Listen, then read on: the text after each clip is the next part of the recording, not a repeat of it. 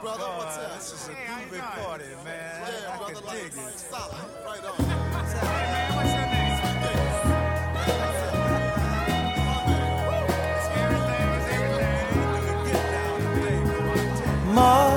Mother, there's too many of you crying. This is Sandy Clough and Chandrotar on Mile High Sports. There's far too many of you dying. You know. Welcome back to the program. Joining us on our Mental Mondays for a checkup from the neck up is our friend Dr. Rick Perea of the website think1foryou.org is the one you want to take a peek Check at. up from the neck Yeah, up exactly. on Mental Mondays, and this will be, want to remind people again, a weekly feature at this precise time. Mm-hmm. Exactly. And so thanks for joining us, Doc. Appreciate it. Yes, sir. But we can start with, I guess we'll start up in Boulder, where we had a really fascinating game. And as Sandy pointed out earlier, you had a good kind of angle on it where you thought there was a very good chance that, at least not a puncher's chance at worst, that CSU would be able to win that game. You are more emphatic than that. They probably should have won that game. We scoffed at you. Right, Me you in did. particular. You remember that? Thanks. Yes, I Thanks remember for being- scoffing at you. Yeah. And as is the case most of the time when we disagree, you're right. And because you see factors, and I want to go back a week. What made you think? Now, this is before Jay Norvell said Right. anything, before all the celebrities and shows came to Boulder, not just on Saturday either, but on Friday. Right. And Deion Sanders spent probably far more time, not just a little more time, far more time on TV sets than he did coaching. Now, admittedly, he's a CEO coach and lets his coordinators coach the team, certainly during the game anyway. But how did you know that this game could be lost by CU? And, I mean, they were down 11 points with well under 5 minutes to go in the game. Yeah. So I appreciate you acknowledging that, because I did come out last Monday early in the week and I said CSU very well could beat them. It's the lack of structure and accountability and discipline that I see in the program. You know, I have notes in front of me. I usually don't use notes. I usually speak extemporaneously, but I wrote them down during the game. Of all the accounts, I have a list full. You can see it, Sandy. These are occasions where I saw unbelievable lack of discipline on the CU team. Things like when after a kickoff and there was a penalty, like half the team coming out on the sidelines to argue the call. And you look at the structure of the way Deion comports himself. I don't have anything against Deion Sanders as a man, as a coach, but I do have some issues with the lack of structure that he has in his organization, because you see so many entertainers, rappers, who it doesn't matter if they're rappers or rock stars, it's entertainers on the sidelines. That's a distraction. I've been a player before, I've been a coach, and I've been a psychologist, all in the NFL, and I can tell you that would be very distracting. I don't know how many TV commercials Deion's on right now. You don't think his players see that? You don't think they know that he is a multi-faceted person? He's not just a football coach. Right. You know, let's be honest here. CU has played 3 pretty average teams, and they're 3-0. Yeah, and I give them that. And you know, CSU should have won this game. Yes. And, you know, as Joel Klatt said, they were flat out coached. They were. And you know who else said that on the radio? Who's that? The most honest analyst I know of here locally, Gary Barnett. Oh, there said you go. after the game, CSU deserved to win the game. That was his first point. Second point was in response to his own question, is CU a good team? He said, I have no earthly idea. Yeah. Here's the issue I'll make overall. It's kind of an umbrella statement, and then we can fill in the gaps. You know, when Deion found out that Jay, the head coach up in Fort Collins, Norvell, said, you know, that he takes his glasses off and his hat off when he does interviews and press conferences. Deion made that a huge deal in front of his team. He said it's become personal. And so he is actually encouraging an environment and a culture of talking smack. And I don't mind talking smack. When I played, I did all the time. I think it's very good for the brain to convince yourself you're going to whoop the guy across the line of scrimmage from you. But not the way that they do it in terms of pregame and during the game.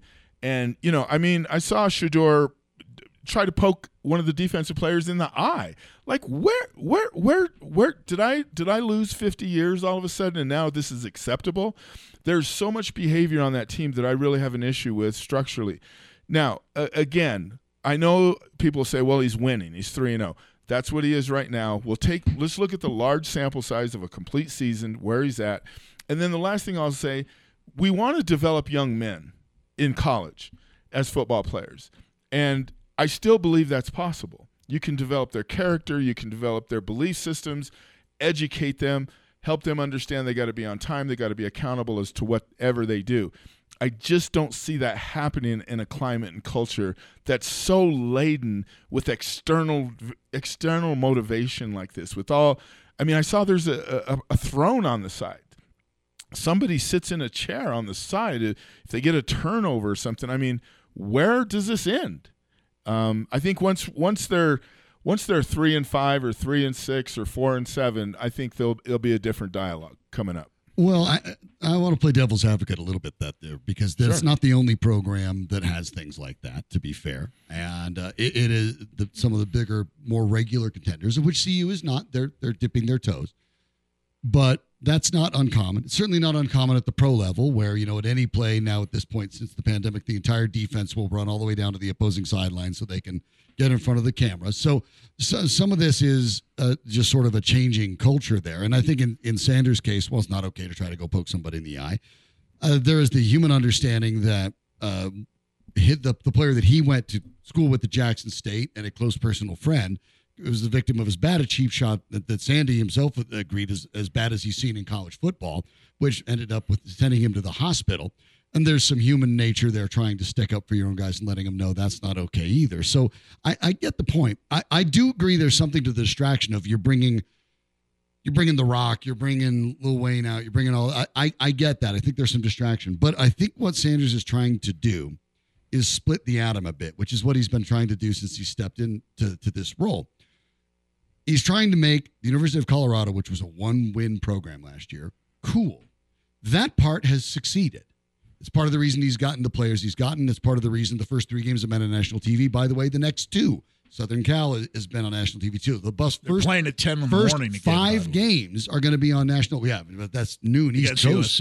Noon East. So their first 5 games will be nationally televised. Gotten that squared away. So the idea of bringing Colorado back as a name brand for young high school athletes to come join, yes. And the idea that, Deion's doing a lot of stuff. He's got a lot of things in the fire, makes him a lot of money. Let's not pretend that at any of those regular top 25 schools, a lot of those players aren't going there so they can go to the next level and hopefully make a lot of money. So in that regard, what Sanders is doing is building the program first to make it something in demand for recruits. How it affects it on the field, I think, is very different.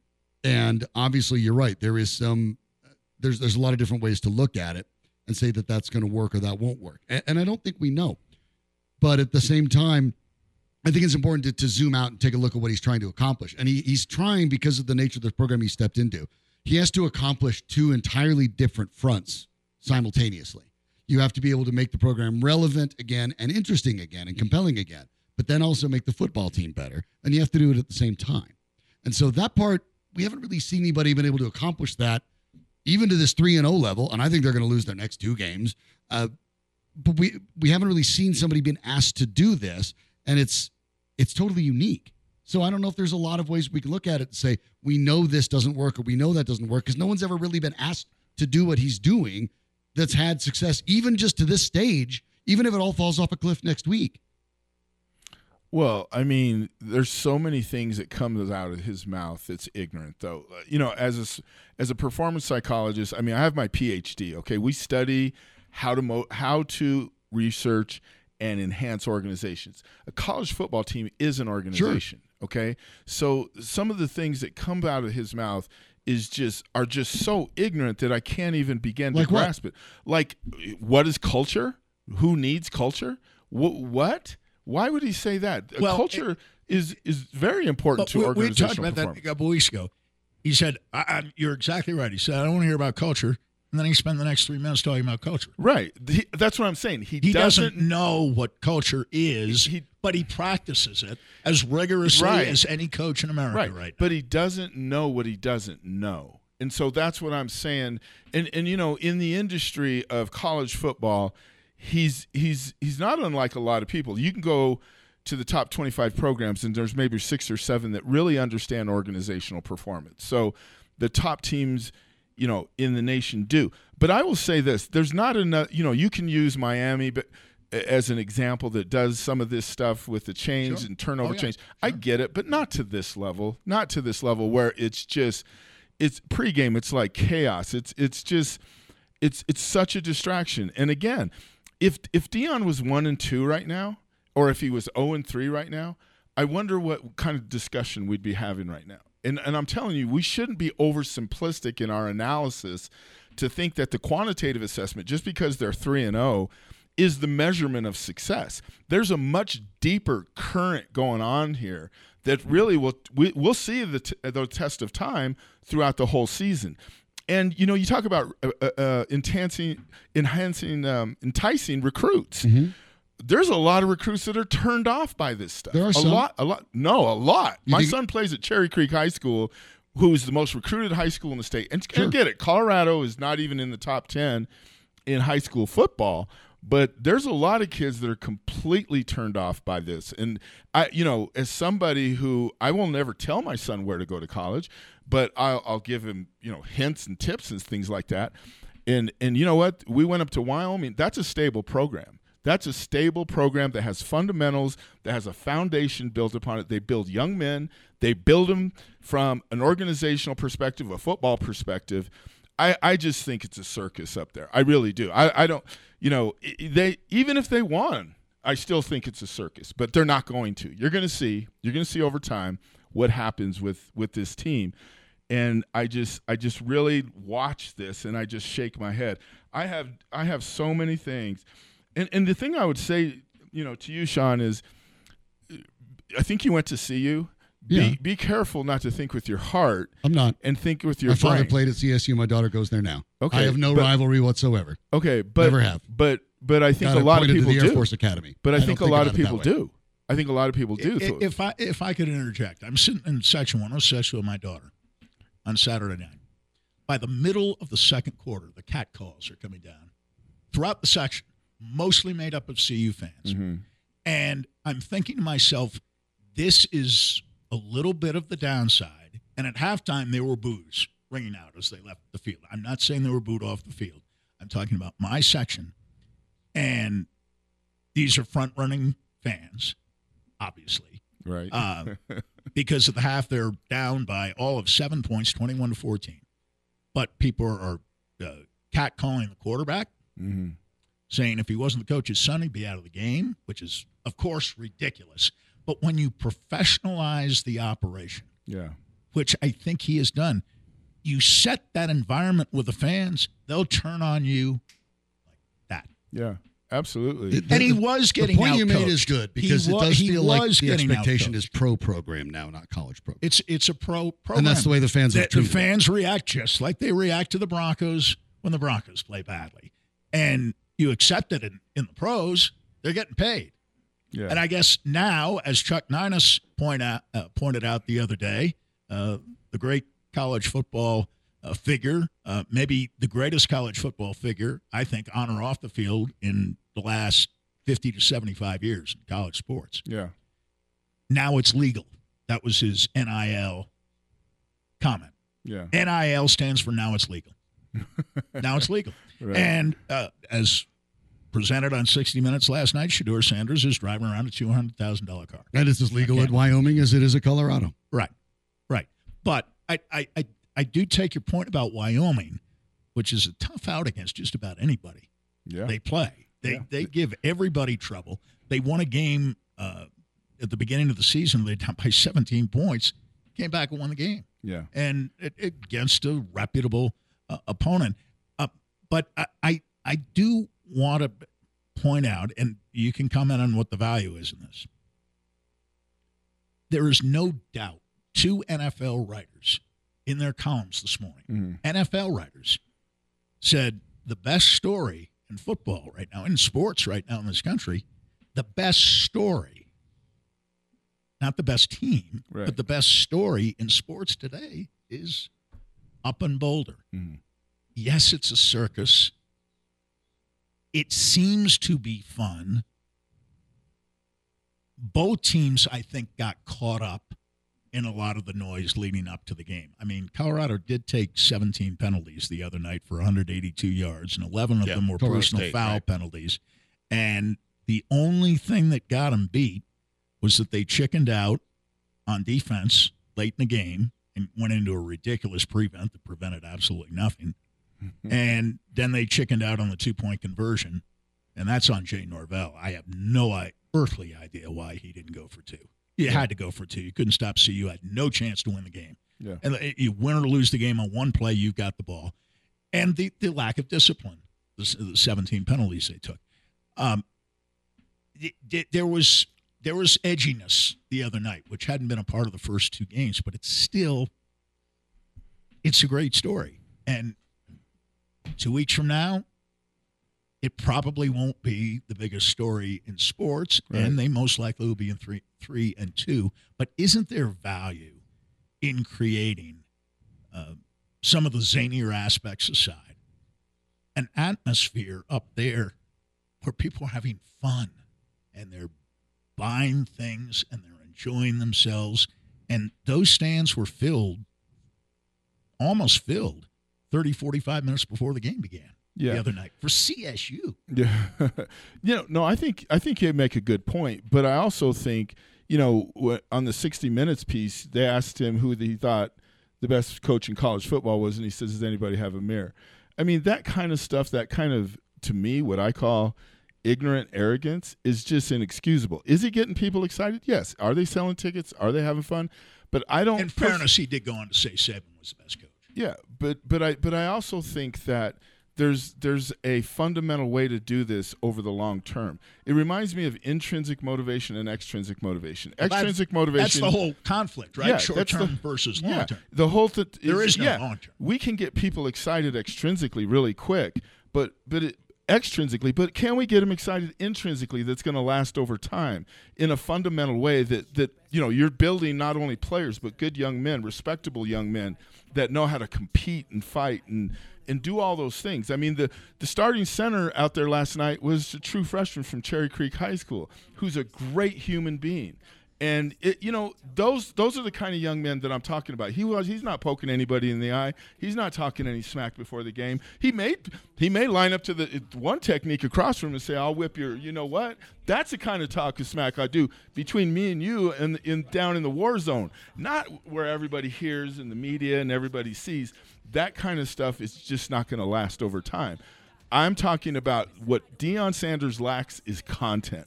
Now, if ever the people are ignorant enough to not see that, that's their issue. He lacks content. He lacks the basis for what he's talking about. It will not last over time, and we'll see. We'll see. Let's take the big sample, and we'll see where this goes. We'll find out how that shakes out, of course, over the course of the next couple of weeks and, of course, season and years to come. But you can follow Dr. Rick Perea, of course, at his website, think1foryou.org. That's think1 I'm having back next Monday, as we will every Monday at 5 p.m. for our checkup from the neck up on Mental Mondays following football weekends. Thanks so much, Dr. Rick. Appreciate it. All right, guys. Thanks for having me. All right. Thanks. Take care. We will be back for more about this. It's also your program. 303-831-1340 is the call and text line. We'll break down more on a very eventful football weekend next on Mile High Sports.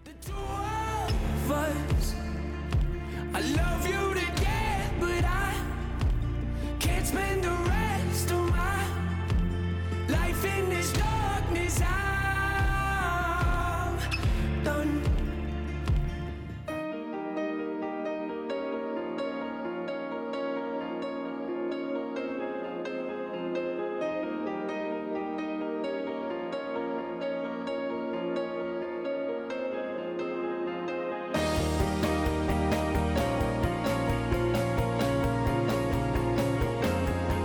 Sandy Clough and Chandrotar, presented by Superbook Sports. Download the Superbook app and start winning today at superbook.com.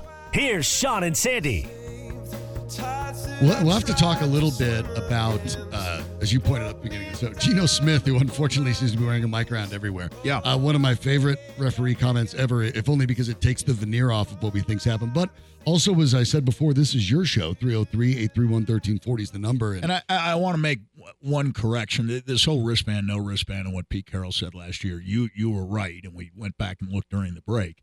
But it's also true, Russell Wilson's mind works in mysterious ways. The minute Pete Carroll mentioned Geno Smith taking off the wristband, but he had worn it. Yes. And he did take it off. Yes, I can give you the quotes. Then Russell Wilson decided to put a wristband on after responding to Pete Carroll and saying, I won a lot of games. Yeah, back in November of last year. Without a wristband. As the Seahawks were getting a little bit better, they won. They beat the Arizona Cardinals to get to 6-3.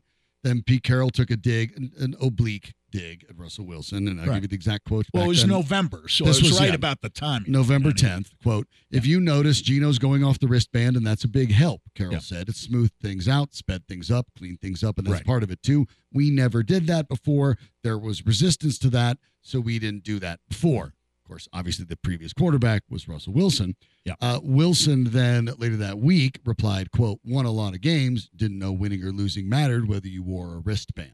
Well, then he changed because he hadn't been wearing one, even though Hackett wanted him to. And then he did. Started to put the wristband on. Russell Wilson's mind does work in mysterious ways, and I'm sure part of that is driving Sean Payton crazy. But Sean Payton had Drew Brees for every year he coached, save for one, in New Orleans. And, most coaches would be happy to have half their careers with a quarterback like that. He had virtually his entire career with a quarterback like that, and they obviously mind melded. But Russell Wilson was never going to have that kind of relationship with Sean Payton, and already the fissures are showing. They're two different people. Wilson, by the way, who's had some ways. I mean, if you remember, like you pointed out there, the very next week when they lost to the Titans on November 13th, Wilson wore the wristband, and then he wore it to the press conference as well. Yeah. Because Wilson has sort of remembered that a little bit.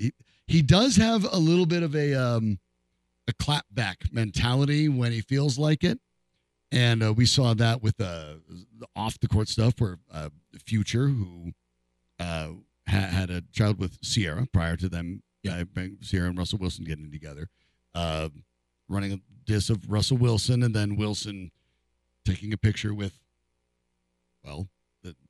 that same child that he raises with Sierra out up at Folsom Field when they went and worked out, taking a picture with them, talking about how being a father was. So he does occasionally clap back when pushed to extremes, but it's an odd situation, but it's not a good sign for the Broncos that Wilson and Payton, and this one to me is kind of interesting because I think thus far, based on what we've seen in the preseason, based on what we've seen in the first two games, if you were to zoom out and I were to say, I would look at it and say, okay, it's not working yet. Coaching and quarterback aren't on the same page. That happens. Okay.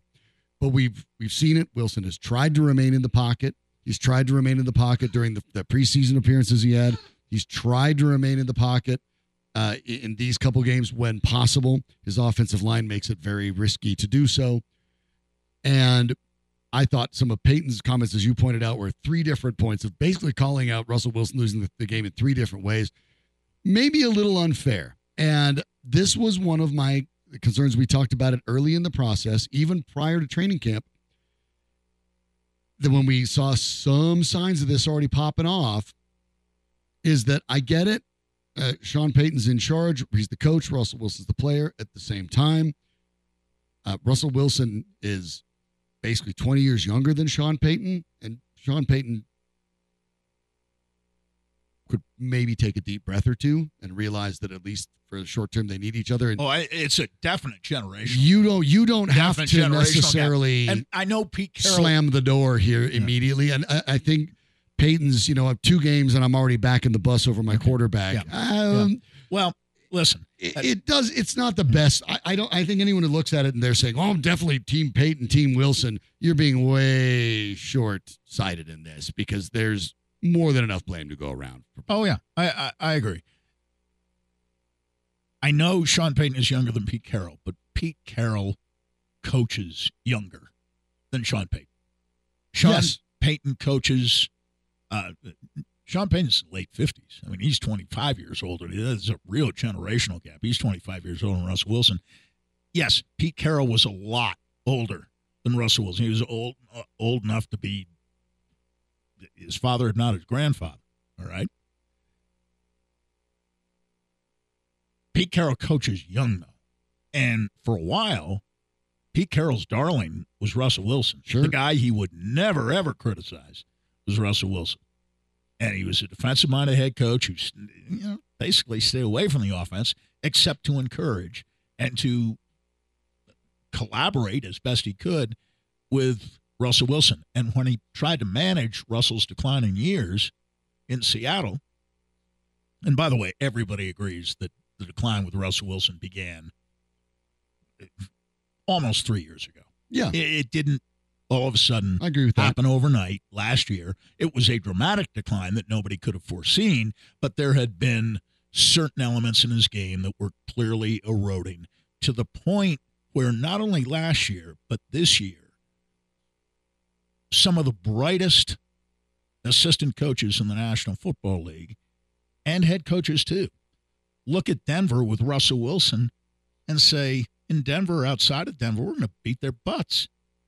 The Washington people were thinking yesterday that they could beat the Broncos by 8 points, and guess what?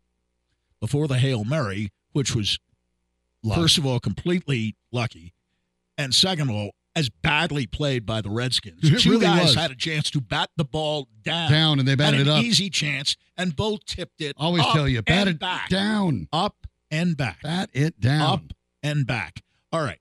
But the margin was 8 points, and they were down by 18 at one point, and they still knew they would win the game and probably win it fairly easily. And frankly, that is more Russell Wilson than Sean Payton. And there are some who believe that, and actually these people agree with Sean Payton, who clearly, when he acquired Jarrett Stidham, indicated, if not for Wilson's reputation, he'd play Stidham. He'd play his guy. Well, He'd play his it's guy. after 2 games already. I think we'll see it sooner rather than later. I think we will too. And there are many, many coaches and observers around the league who follow football who think Russell Wilson can't get it done. And it's a typical profile of an aging quarterback that for a half he's okay. And then in the second half, when he's asked to stop a team that's rallying or rally his own team, can't do it. Can't do it. Want to go over to that text line, as we said, 303-831-1340. Danny Bailey's taking a look over those. What do we got? Yeah, we got a couple good ones here from Joe to start things off. So the first one, here's my Monday hot take. This Rocky Mountain Showdown will prove to be a turning point for both teams. CU, without Travis Hunter, will go on to struggle throughout the rest of their season against a powerhouse Pac-12 schedule, including ranked teams Oregon, USC, UCLA, Oregon State, Washington State, and Utah. CSU, on the other hand, found an identity and a competent offensive advantage behind the skill of Fowler Nicolosi and will play well against a weaker Mountain West schedule. In other words, CSU will end the year with more wins than CU. I disagree with that. I disagree with that as well. But there are some who believe that CSU shot its wad the other night. Now, I think those are two extreme views, that they shot their wad. Yeah, they won't win 3 games, and because they're 0-2 now. But then there's the view that the texter expressed that they'll win more than CU. CU's going to win 6 games.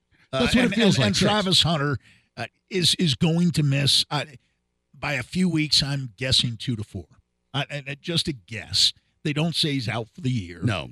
And listen, they're going to lose with or without Travis Hunter. They're going to lose the next two. Uncorroborated reports have a lacerated liver, which, by the way, is that's worthy scary. of hospitalization. It is also oddly the most common abdominal trauma injury that you can experience, and it is usually handled exactly as it is, just observation and wait. And I think they had a very, very difficult road against Oregon and Southern Cal with or without him. Right. In fact, if you would have asked me, even if the injury had not occurred, or do I think they'll win or lose or split? I said I think they'll probably lose them both. Yeah. Whether Hunter was 100% healthy or not. Right. And then if Arizona State is a game they may be able to win without him, as possibly Stanford as well. So they may be able to let him miss 4 weeks. And they will also beat Arizona. And at that point, you're talking about 5 wins, and then you beat Arizona, and maybe you steal one somewhere in between, but that's 6. Yeah. Now, in terms of stealing, we kind of discount their chances the next two. At UCLA, I mean, that's a ranked team, and that's going to be tough. That's with or without Travis Hunter, that's going to be tough. Oregon State here is a fascinating game. It is. And if they beat Oregon State, they'll have a winning season. If they don't beat Oregon State, they will beat Arizona, and that'll give them 6 wins. Winning at Washington State will be tough. Winning at Utah will be even tougher, quite a bit tougher, I would suggest. Utah is one of those teams that actually plays defense now. Yeah. A lot of these teams are all offense, including USC. USC doesn't play any defense. So Oregon plays a little bit of defense. Oregon State is actually a pretty good defensive team. But anyway, listen, they're going to go 6-6. And I'm looking at CSU. And I assume they'll win at Middle Tennessee. And by the way, they get an ESPN Plus game there, so they're going to be visible to a national audience in some ways. They will win at home against Utah Tech. Yes. At Utah State, that's an L. Boise State, that's an L. Mm-hmm. At UNLV, probably an L. Air Force, an L. At Wyoming, an L. San Diego State, probably an L. Nevada and at Hawaii, they could win a couple of those games. So I'm looking at 4 wins. I think that's about right. I think 4 is about right. And they play 12, right? So 4 and 8. I mean, it's better than last year. They did, if you want a uniformly positive sign for CSU, they found their quarterback. They did. They found their quarterback. He's a freshman, and he made mistakes, but he also made throws that Shedeur Sanders would have been proud to make. No, he looked good. He looked very good. He doesn't move around that They have good wide receivers. Horton is terrific. But their wide receiving core is good. He can run it. He's a competitor. He's tough. That came through the other night.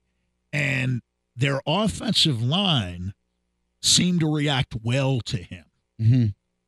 He wasn't getting snowed under. CSU does not have a good pass rush. But I thought the CSU offensive line was generally excellent in the game. I mean, it had 1 yard short of 500 yards in total offense. Mm-hmm. And, CU gave up a lot of yards to TCU, but it was about the same. And TCU has a much grander offensive reputation than Colorado State has. So I think the truth is somewhere in between. Will they win 3 or fewer games? No. I think they found some things the other night. Will they win 6 games, 7 games, or 8 games if CU goes 7-5? No chance. No chance. Kind of funny when you're looking. I mean, Air Force is the best team in the state. Both things can't be true at the same time, right? Either Colorado isn't all that good and they were exposed by the Rams. Well, that would mean then the Rams might not be as good as they look that good. So, I mean, it's tricky. Interesting, though, for Fallon Nicolosi going for the rest of the year. You talked about Nevada. You talked about Middle Tennessee State. He was offered scholarships by 5 schools, including Colorado State. Those 2, Nevada and Middle Tennessee State, were 2 of them. Arizona and Arkansas State. The others, I agree with you. They found one. I think they found their guy. And I think found their guy, and he's in a good freshman. shape. He's a freshman. You're in so the good future shape. looks bright at the quarterback position at Colorado State. It does. We will turn our attention back to the Denver Broncos here and where they go next, because this is tricky. The playoff odds are long already, and they do not have a lot of time. In case you weren't paying attention, Miami's good, and the Broncos' defense might not be. We'll talk about it next on Mile High Sports. God, it's the changing of the seasons. I feel so raped.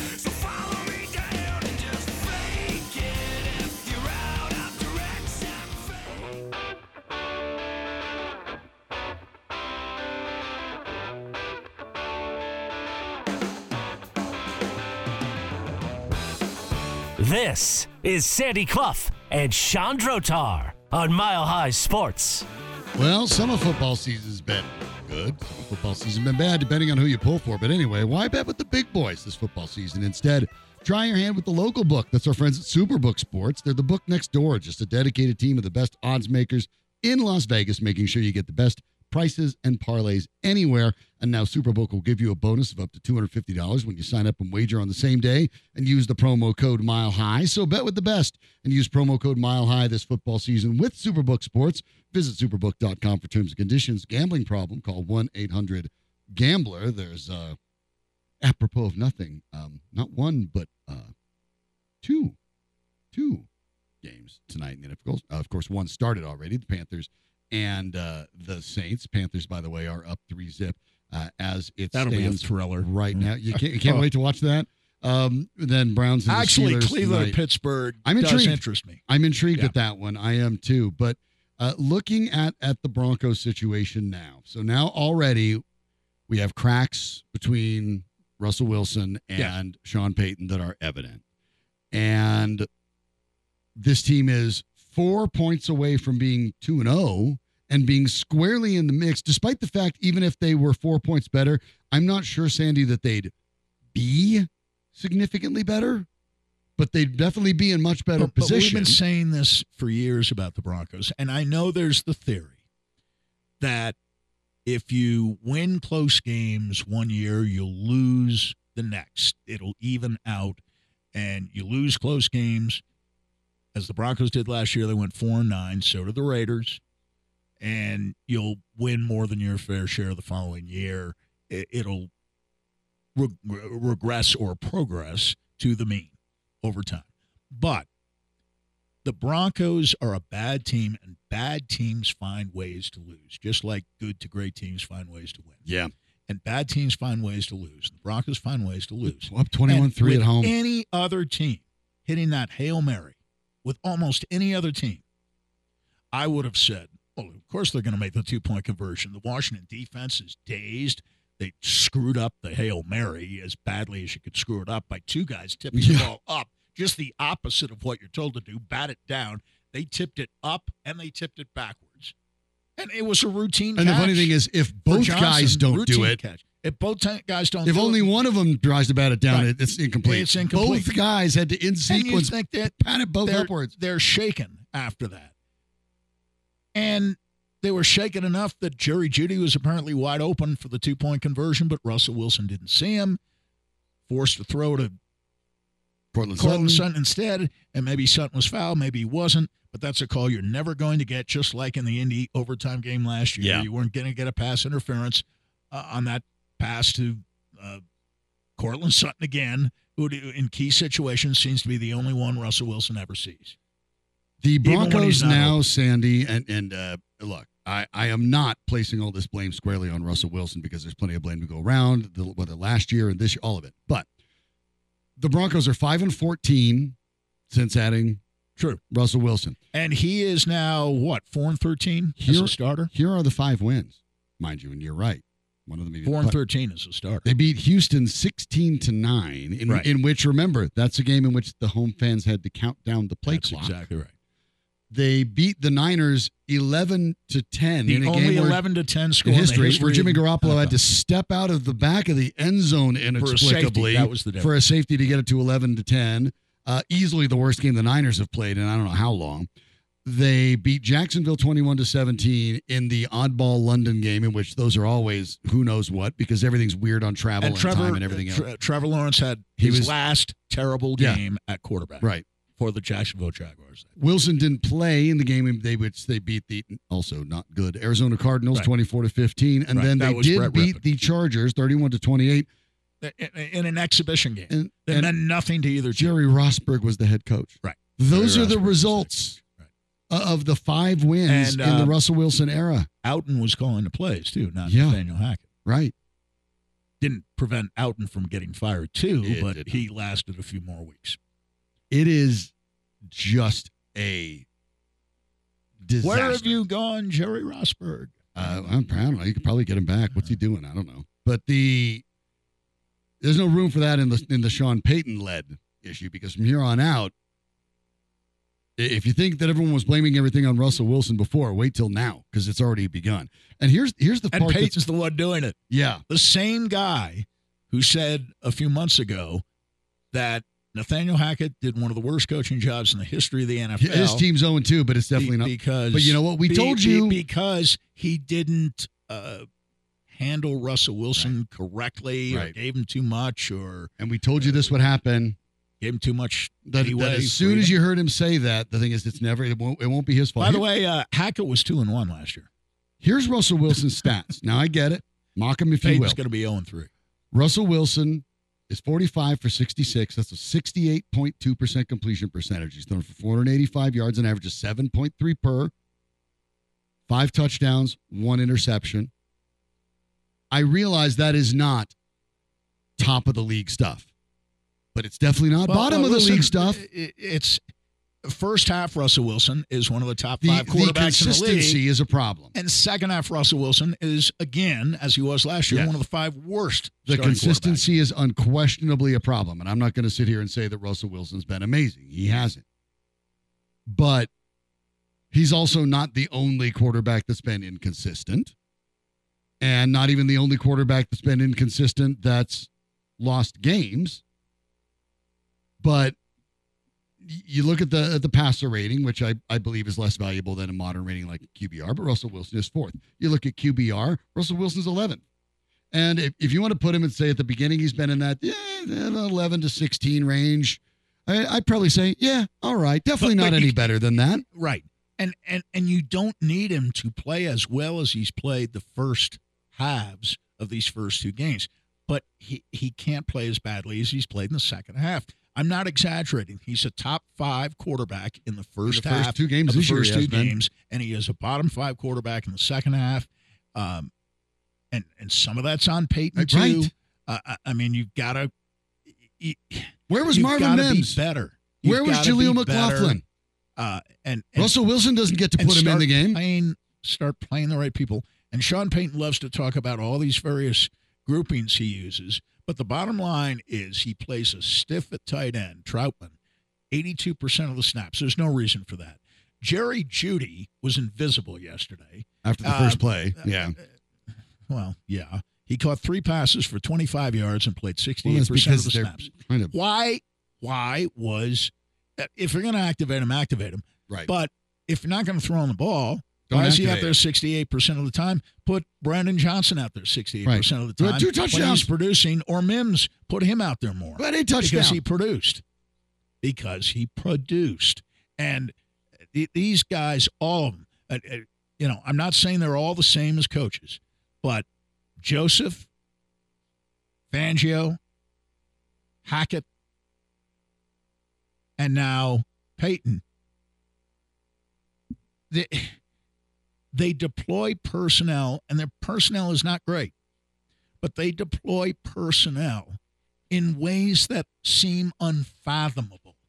And Peyton, speaks the coaching jargon probably better than Hackett did. Hackett seemed just completely lost. Right.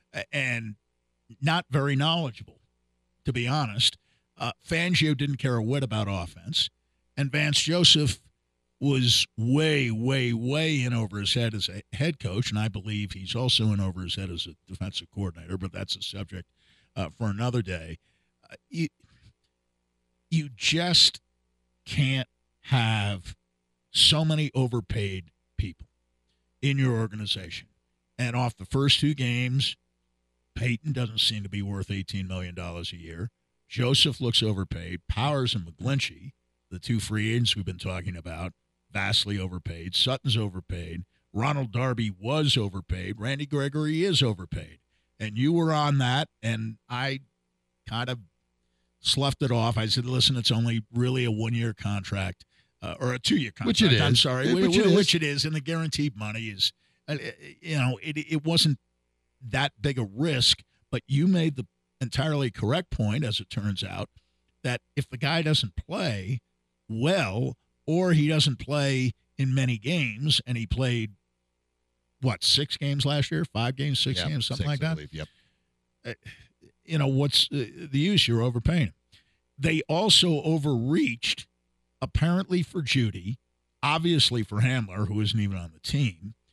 Drew Lock off the team. Noah Fant off the team. Moss was practicing last week and wasn't active yesterday. And Garrett Bowles was an overreach.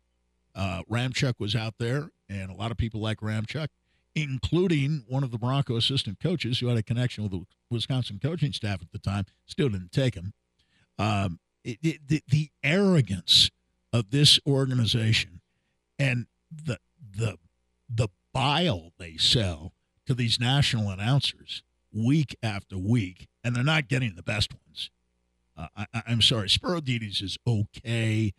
Tom McCarthy is the fourth or fifth broadcaster for CBS on play-by-play, I think. Listen, and these guys, they'll buy anything you're selling. And I admit, when it was 21-3, I didn't think Washington coming in late was making any difference. The weather was hot. The altitude seemed to be getting to them. Payne and Jonathan Allen were invisible in the first half, but they found their stride in the second half, and the Broncos had no answers. And, I don't particularly like political commentator Jack Del Rio, but he is, in his spare time, a decent defensive coordinator. And Eric Bieniemy, I think, off the work he's doing with this young quarterback, most of all. And Sam Howell's another young quarterback. You saw the CSU kid this weekend. Yeah. He looks like a keeper. You know what? Sam Howell looks like a keeper for Washington. And Eric Bieniemy won't have to share credit for Sam Howell. Nope. Sam Howell is Eric Bieniemy's guy. So if Eric Bieniemy is ever going to be a head coach, it'll happen next year after this year.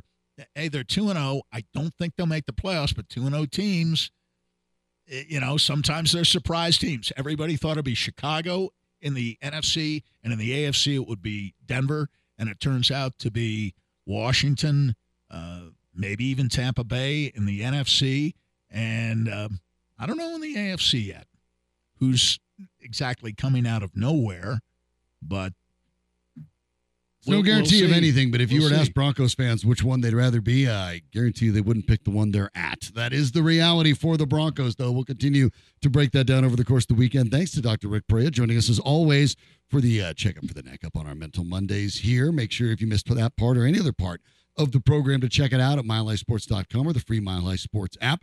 Danny Bailey's the man in the booth that makes everything work. We'll be back tomorrow right here.